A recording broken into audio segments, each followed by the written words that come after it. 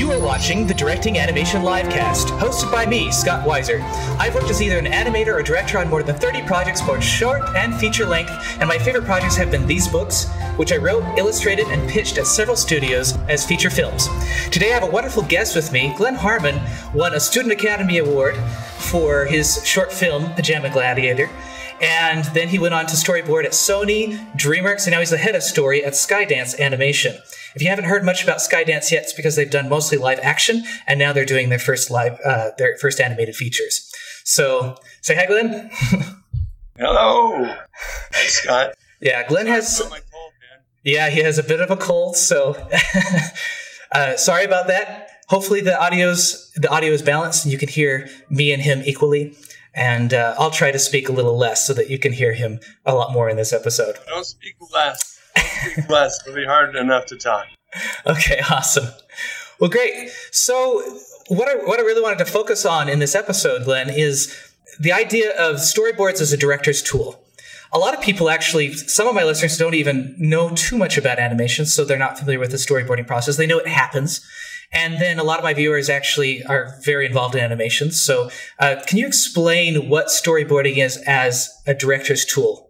Yeah, I've often referred to storyboarding as making the comic book version of the movie. So we take script and we draw things out so that the director and the studio can visualize what the potential is going to be. So it's just looking at it, it's not animated, but sometimes there are some story artists who go a little bit crazy. Yeah, and animate a little bit in there. And yeah, and they add a lot of extra frames. But the point is to test out the project and to see. It's a very inexpensive way to test out to see whether or not the project is working. And it should be fast, it should be dirty, but it should communicate. That's like the biggest thing. It should communicate what the director is looking for. That way he can share his vision with the studio executives and they can all decide, along with everybody in the studio, whether or not this project is going in the right direction. So it's a big testing platform. Yeah, awesome. Yeah, and which do you prefer? Do you prefer it when it's more rough, or do you prefer it when people go a little bit overboard? And I love rough. Rough is so much. That's the way to do it, because if you make it more polished, you become more in love with it. It's harder then to make the changes. So if you draw quick and clear, it's always got to be clear. That's really the whole point of it. But if you can draw quickly and just try out an idea, then and if the idea is not working, it's not because that person is bad but the idea might not fit. And right.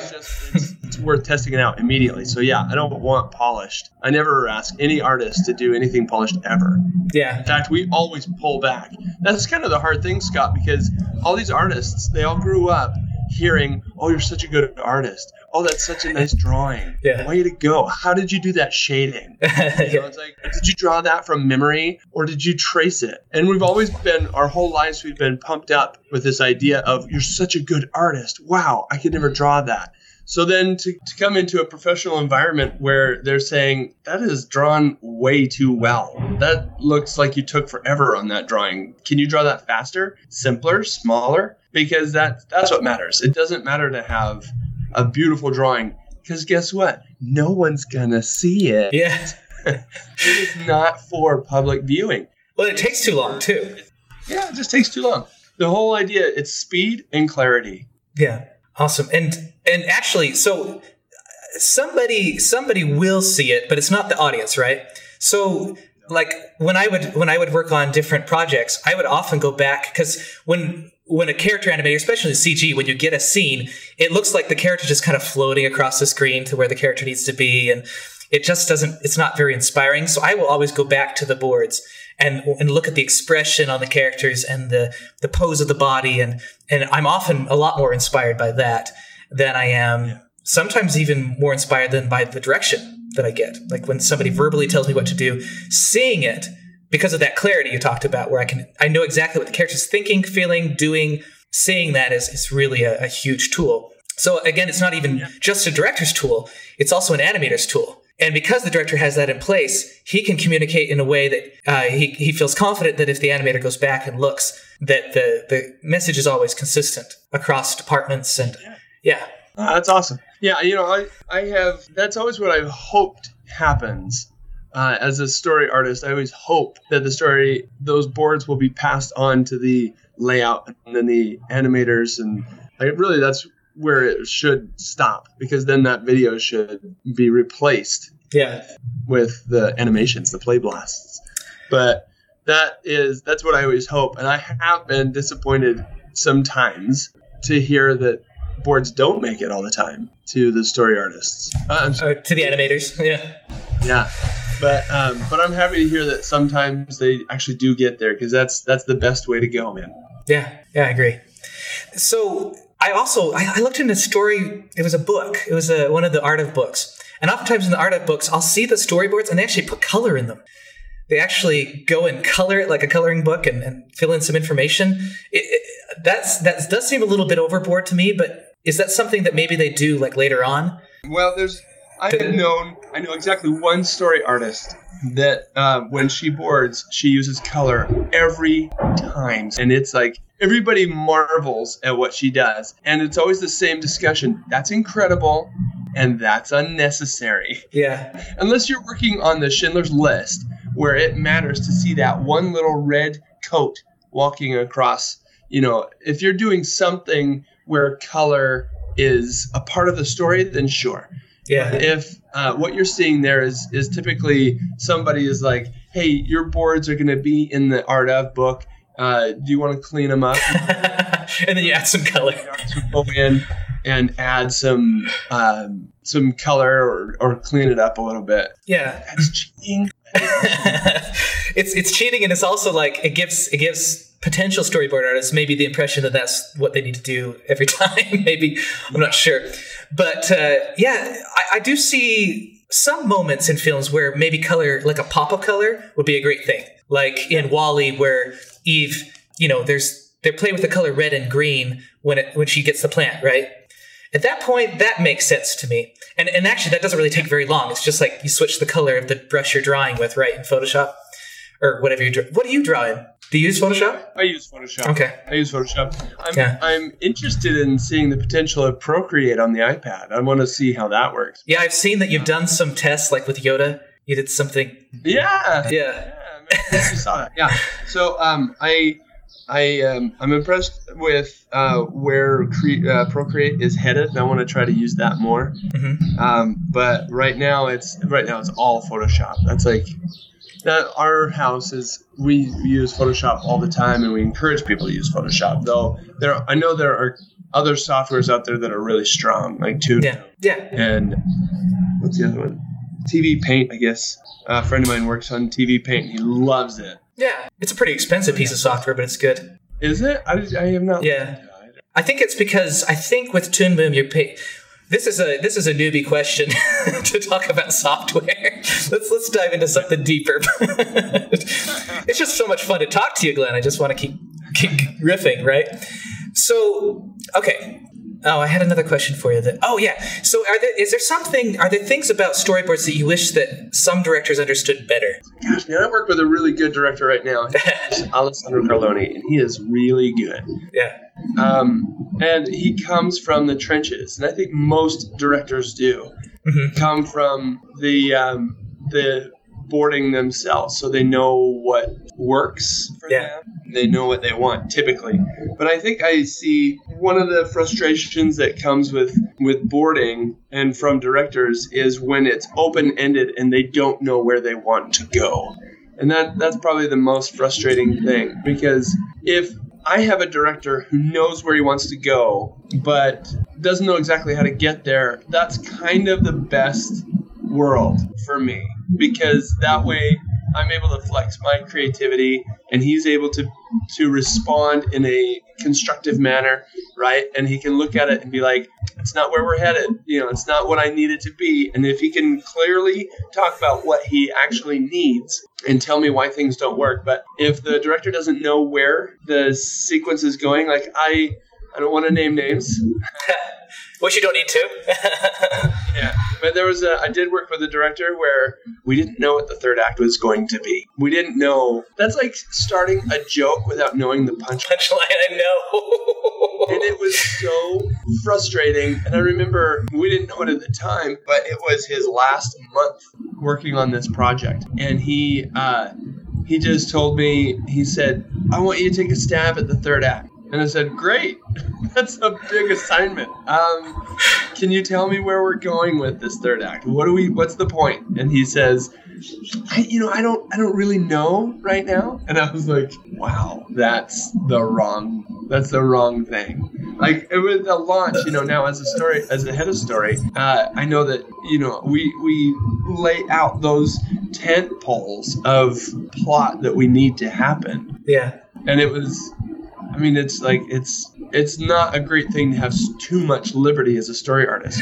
Well, especially because story structure is such a difficult thing. It is so challenging to get a story right, And often, if you don't know where you're going, you go on a road trip, well, where are you going to end up? Yeah. Oh, that's so interesting. What specifically about Alessandro, is that what you said his name was? Yeah. Ale, yeah. What specifically makes him so good? You say so good because he's in the trenches. Are there other reasons? Well, I've often said that if we gave him enough time and resources, he could make the entire movie himself. He's a brilliant story artist. He's a brilliant artist, just in general. He can paint, design. His characters are strong, and he started out as an animator, so he knows motion and he knows emotion. He knows how to carry things. He's amazing. He's incredible. So he's just multifaceted and knows all what he needs to do. What makes working with Ale so good is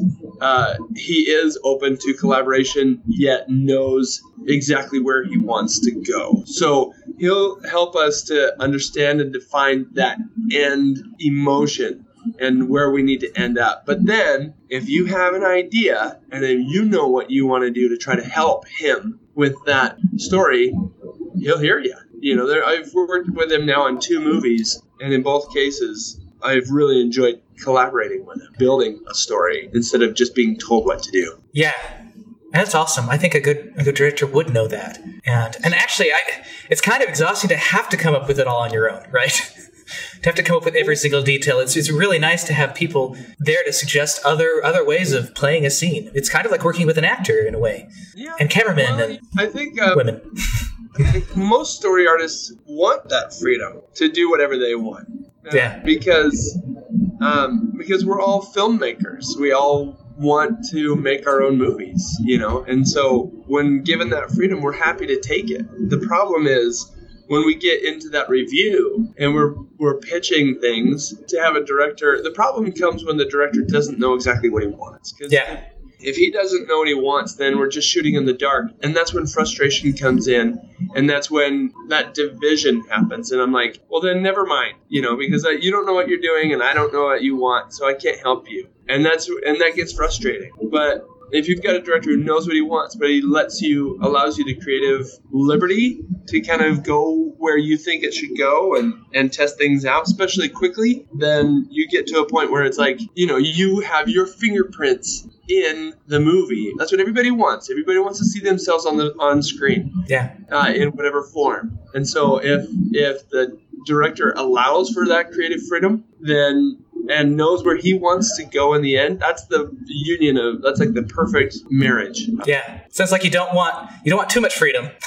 Like completely open-ended freedom. You want just enough freedom. I don't know. It's hard to even say that because, again, every story artist is going to want that freedom. Yeah. But in the end, to save yourself from frustration and to make a cohesive story, because the other thing is there are 5 to 10 story artists on any given movie, or maybe more, but that's kind of the ideal size. And if you have 5 to 10 different storytellers coming up with 5 to 10 different stories, you need that director to rein it all in and to make one story out of it. Yeah. We want the director to be in charge, even though we kind of want the freedom to do whatever we want.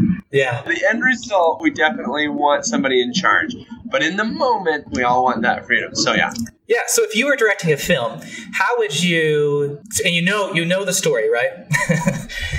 You know what the story needs to be. you have a few open-ended areas. How would you direct a story artist in a way that the story artist feels like they have freedom, and at the same time, it serves the larger story that you're trying to tell? Well, some things are more open-ended than others, right? You've got some story points that the script really matters. And in those cases, when we issue that assignment, we give them the script and say, and it's all about clarity, both in communication and in drawing. But in that moment, it's like, listen, these are the words, man. This is what it needs to be. This is what it needs to say. And then the freedom is not in the writing, but the freedom is in shooting and coming up with a camera language that fits and that works. But that's usually a more emotional scene where the words matter, and we need to carry a message. We need to get a message across really clear.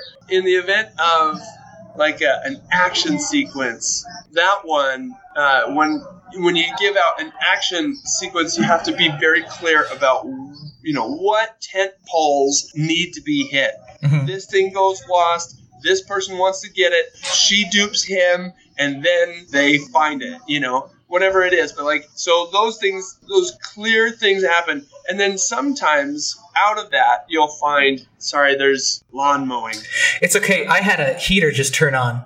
I'm almost ready to jump over here and turn it off. But in action sequences, it's a little easier to open that up and allow somebody to kind of go crazy. You still have to rein it in. You still have to keep it under a certain minute mark, so it doesn't go out of control. But there is some more freedom to open up like that. It can be really fun. I'm wondering if I need to change my location. This is bad. I don't really hear it too much. I only heard the dog, and now I hear a little bit of water. But it's fine. Yeah, we can keep going. This is live. That's what happened. This poster fell down last time. So it might do it again. Who knows? So... Actually, in listening to you, I think my big takeaway, and you can correct this or add to it, is if I'm directing a film and I'm directing a story artist, I think what a great thing would be to do is to say, okay, go to them and say, okay, this is what I know for sure. This is what I know needs to be hit. And here's where I need your help. Here's where I need your creativity, and give them those things, that laundry list of stuff. And then I think at the same time they see what your vision is, and then they see, oh, this is where I can play. How would that be? Yeah. Yeah, no, that is it. That's when I talk about those tent poles. That's kind of what I'm talking about. Where it's like I need this stuff to happen. Yeah. Whenever I launch an artist on something, I use. This is gonna sound dumb. I use an acronym TCPPY. Where wait TCPPY? That's yogurt. I don't know if you remember that from me. And I guess it might still be around. I'm not even sure. Oh, is it just TCBY? TCBY. TCBY. Yeah, I remember that yogurt. It's tent poles for me, which is the plot. We have to cover this ground. C is camera. And if we have anything specific that they like camera language to be inspired by Wes Anderson or be inspired by Spielberg's Wonder. But talking about camera and how to communicate that.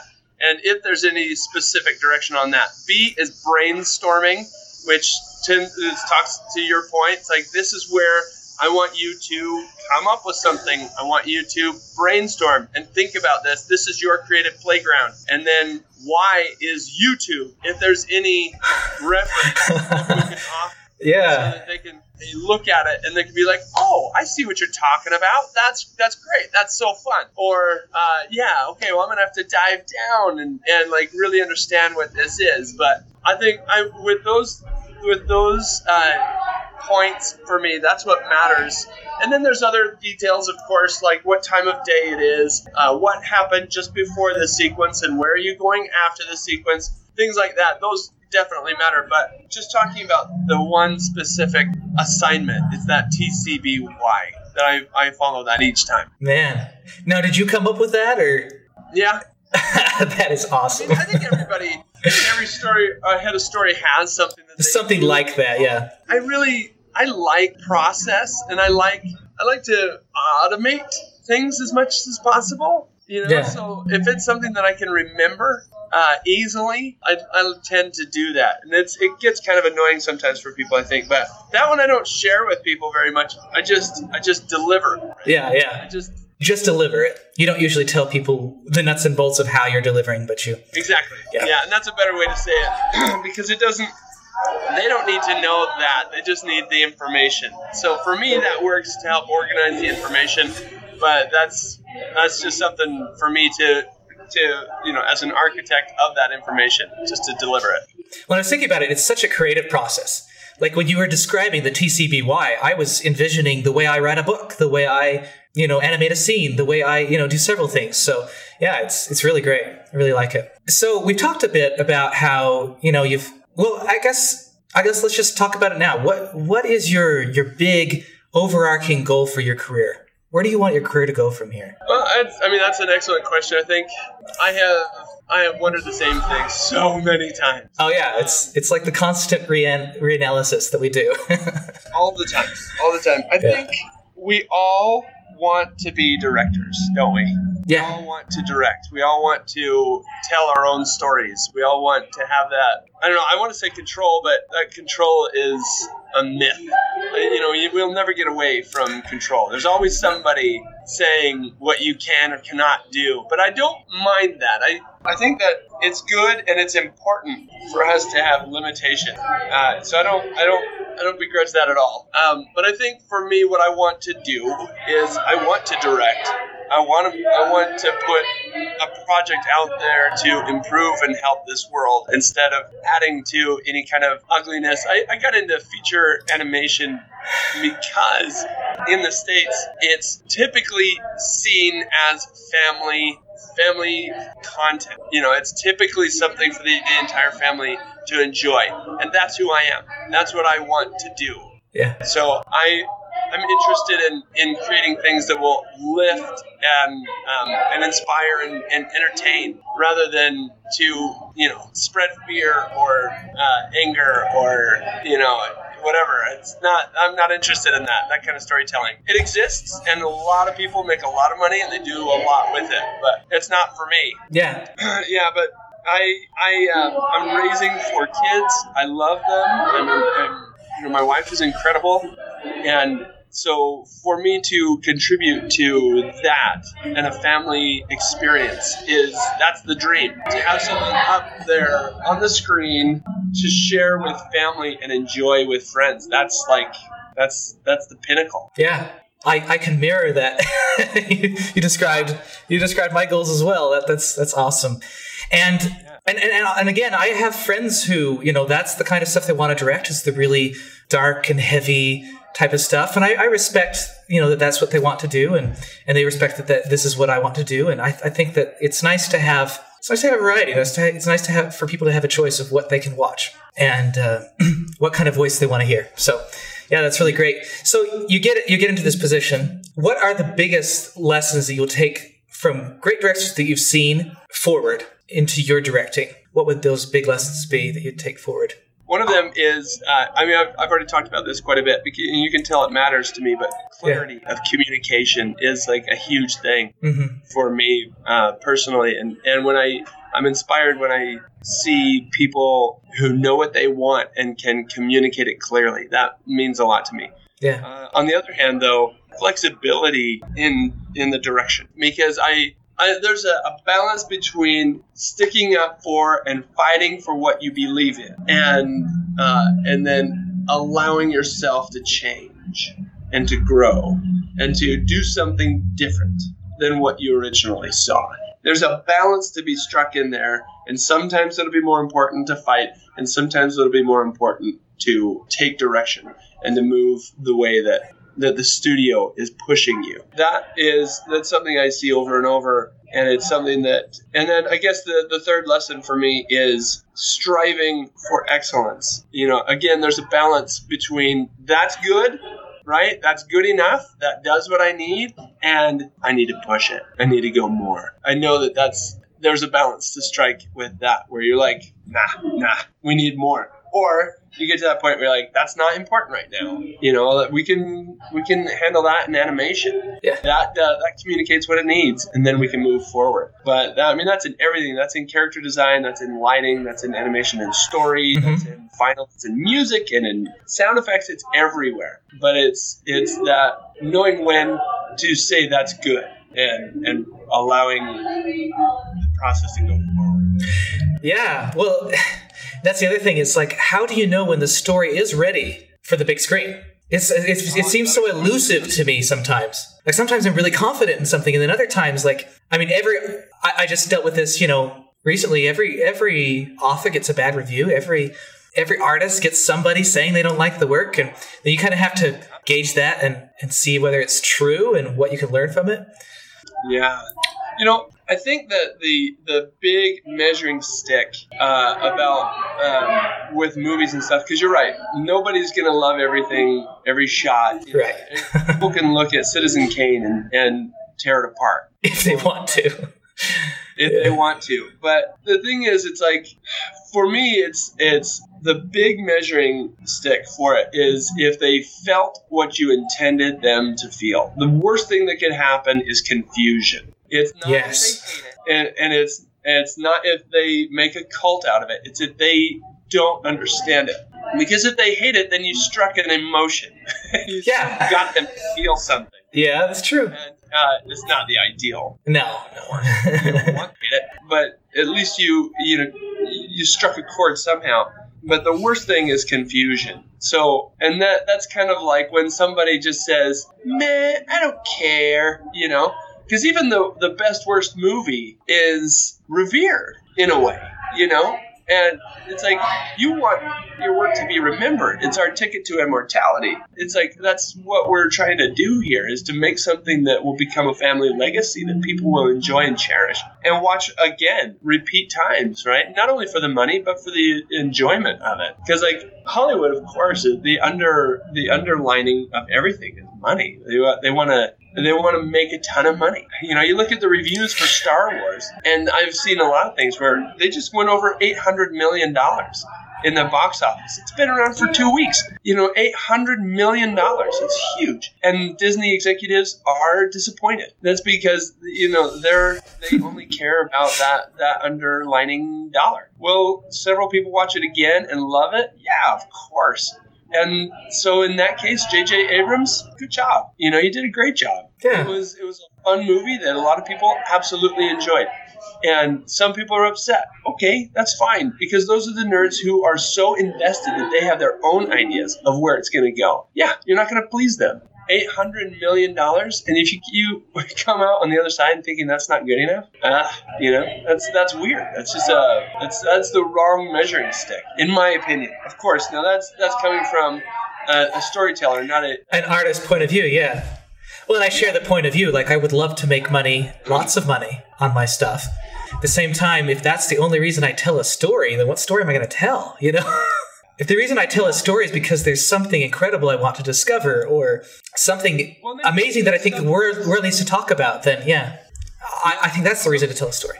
Sorry to interrupt you. No. There are some movies that were box office bombs, like Shawshank Redemption for life. Oh, yeah. And the public didn't receive them very well, and the executives must have thought, oh, these are stupid movies. Clearly they're not. Well, yeah.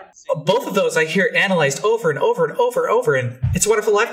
People watch it every year. I watched it last year and cried again. So it's one of those things where time will tell. Does it connect with an audience? Yeah, those really, really did. Unfortunately, though, Scott, you and I both know tons of movies come out and nobody cares. Yeah. So there are a lot of movies that hit the screen that don't matter. And they even make a lot of money at times.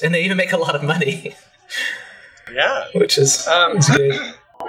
To go back to your earlier question of like what my career goals would be, it's like if I do have that opportunity to direct, I want it to be good enough where it is fun and interesting, sure, but that it strikes an emotion and kind of calls for a repeat view, that people enjoy it enough that they want to see it again, and that they keep it around, that it's something. It'd be great if it was something traditional that people could see once a year. Yeah. That's not necessarily the goal. It's just to have something that people can enjoy, genuinely enjoy. Yeah. And I like that idea of repeat viewing. That's one of the biggest compliments I think you can get as a storyteller. It's like, oh, I'm going to read it again, or I'm going to watch it again. It's like, oh, good. I'm glad. Yeah, worked on Boss Baby, and I would hear over and over from moms, especially. They're like, "Ugh, that movie. It's on all the time at my house." I love that. I love hearing that. It means that the kids, they really liked it. Yeah. And that they enjoyed seeing it. And the parents, like, it was always a kind of backhanded compliment, but they would say it replaced, what is it they said? It replaced Frozen in their home. I was so pleased by that. It was like Frozen was on repeat before. And we surpassed it. I was like, yeah, that's great. Didn't make a ton of money in the box office. Yeah. But I know that a lot of families have enjoyed it, so that's cool. And they made a TV series of it, so it must have done well enough. Yeah. A friend of mine is the executive producer on that, the showrunner. Yeah. Guy. Cool. Well, you worked on All Hail King Julian, didn't you? A bit on the boards. On which one? All Hail King Julian. Oh gosh, one episode. Oh, okay. Not really. Yeah, I animated on that, so it's an interesting. Oh, did you? Yeah, connection. Cool. Yeah, I was on that for one episode in between screenings. I was working on Boss Baby for DreamWorks, and after a screening, usually there's a lull where we don't have any specific work to go on, and so they loaned us out to DreamWorks TV to board an episode for All Hail King Julian. Yeah. And I only did half of one episode, but it was fun. Was it more boards than usual? What's that? It seems like it was more boards than usual. When I would go back, when I was animating, it seemed like they put a lot of information in there, a lot of extra boards to give indications of the... I don't really know, because for me at the time, I hadn't done any television boarding at all. I was only familiar with feature boarding. So when I did that one, I just boarded it like I would a feature. And there was a musical number, so we had to add a whole lot of... it was a bigger deal. Yeah. A bigger sequence. And so I added a bunch of things, and I do remember getting my wrist slapped a little bit, where they were like, you can't have too much in there because we don't have the budget for that. Okay. So I was kind of introduced to what working for TV was like. Yeah.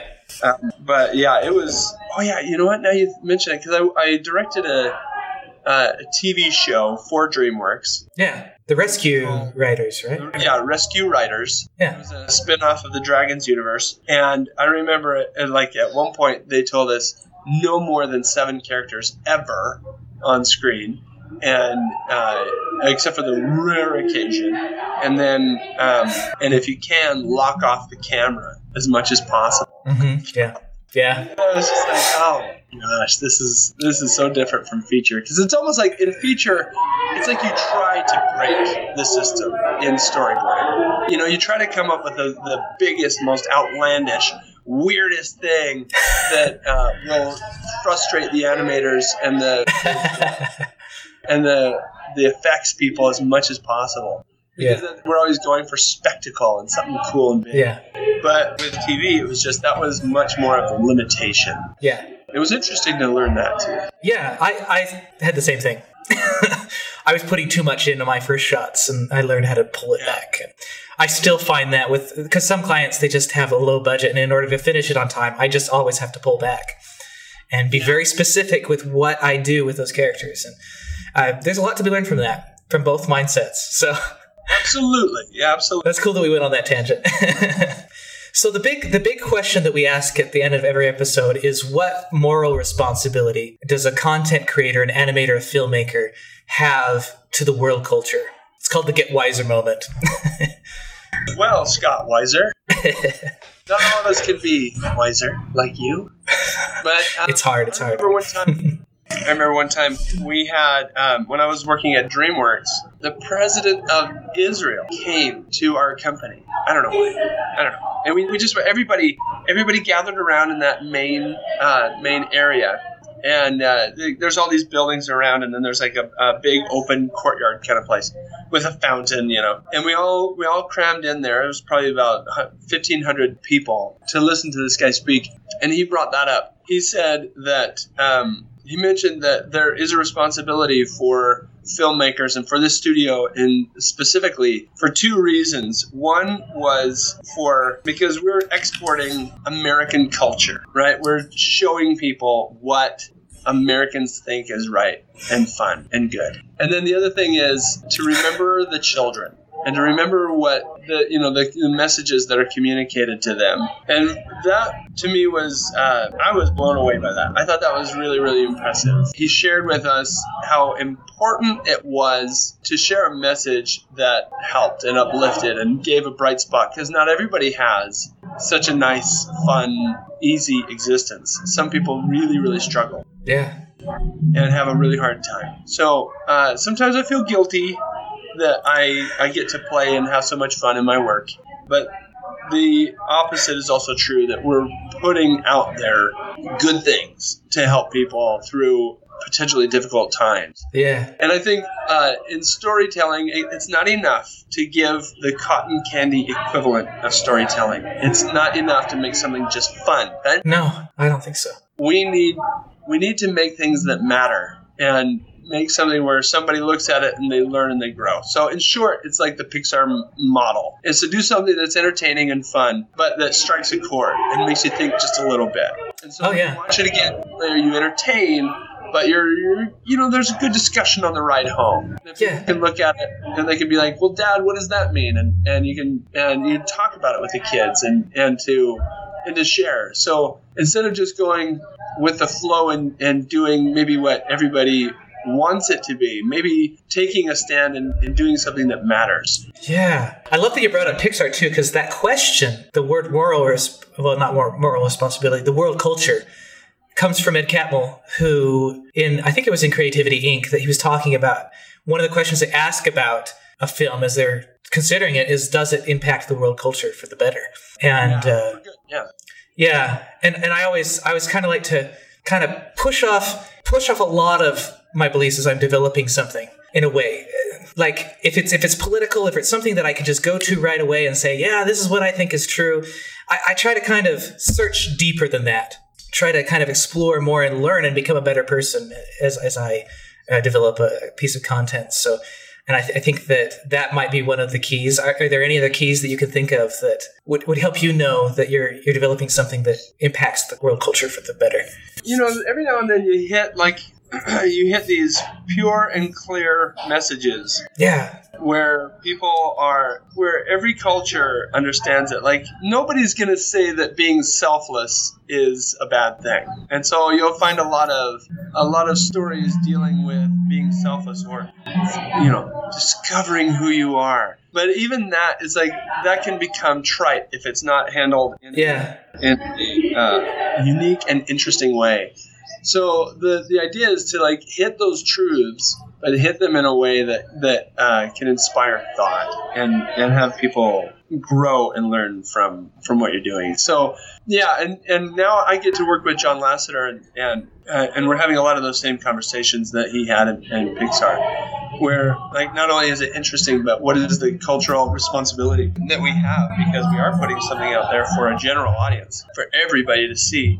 And it's not just something that is to just fill somebody's day with crap. It's like, let's do something that actually matters. Yeah. I don't know if I'm expounding on it well enough for you, but there is a moral responsibility to put something out there that is not only thought-provoking, but uplifting. Yeah. I think that's really what I want to do. Uplifting is a good word, yeah, because it raises everybody a little higher. And that's why I would avoid something like politics personally, because politics tends to divide people and bring us all lower, right? Yeah. Yeah. So, or other ideologies might be often to keep you walking in a circle, or and then circular logic isn't good for the world either. I mean, we all need to kind of raise up, and I think I did a good job of articulating it, because the reason I ask this question every episode is because it's just something that I'm trying to articulate, and over, that's what I'm thinking about. That's what I'm trying to build my brand around is this impacting the world culture for good. And what does that mean? What does that look like? How do I know that I'm doing it? So, yeah. I think that was a great answer. I loved especially talking about the leader from Israel and that sort of thing. And that I wasn't expecting that kind of an answer, And so that was a great story to tie in as well.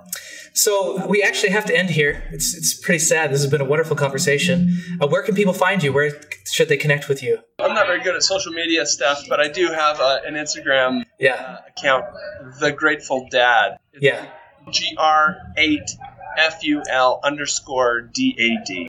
Yeah. So The Grateful Dad. I wish it was because I loved The Grateful Dead so much. I don't really care for The Grateful Dead. You just be grateful to be a dad. It's just I am three things. I am a dad, I am an artist, and I am optimistic. I don't know. An optimist. For me to put those things together mattered.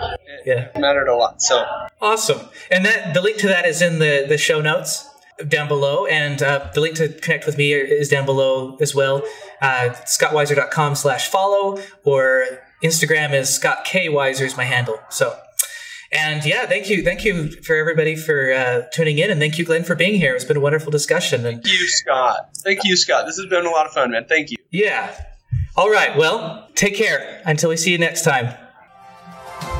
You have been watching the Directing Animation Livecast, hosted by Scott Weiser, produced by Lauren Shaken, copyright Scott Weiser LLC 2019.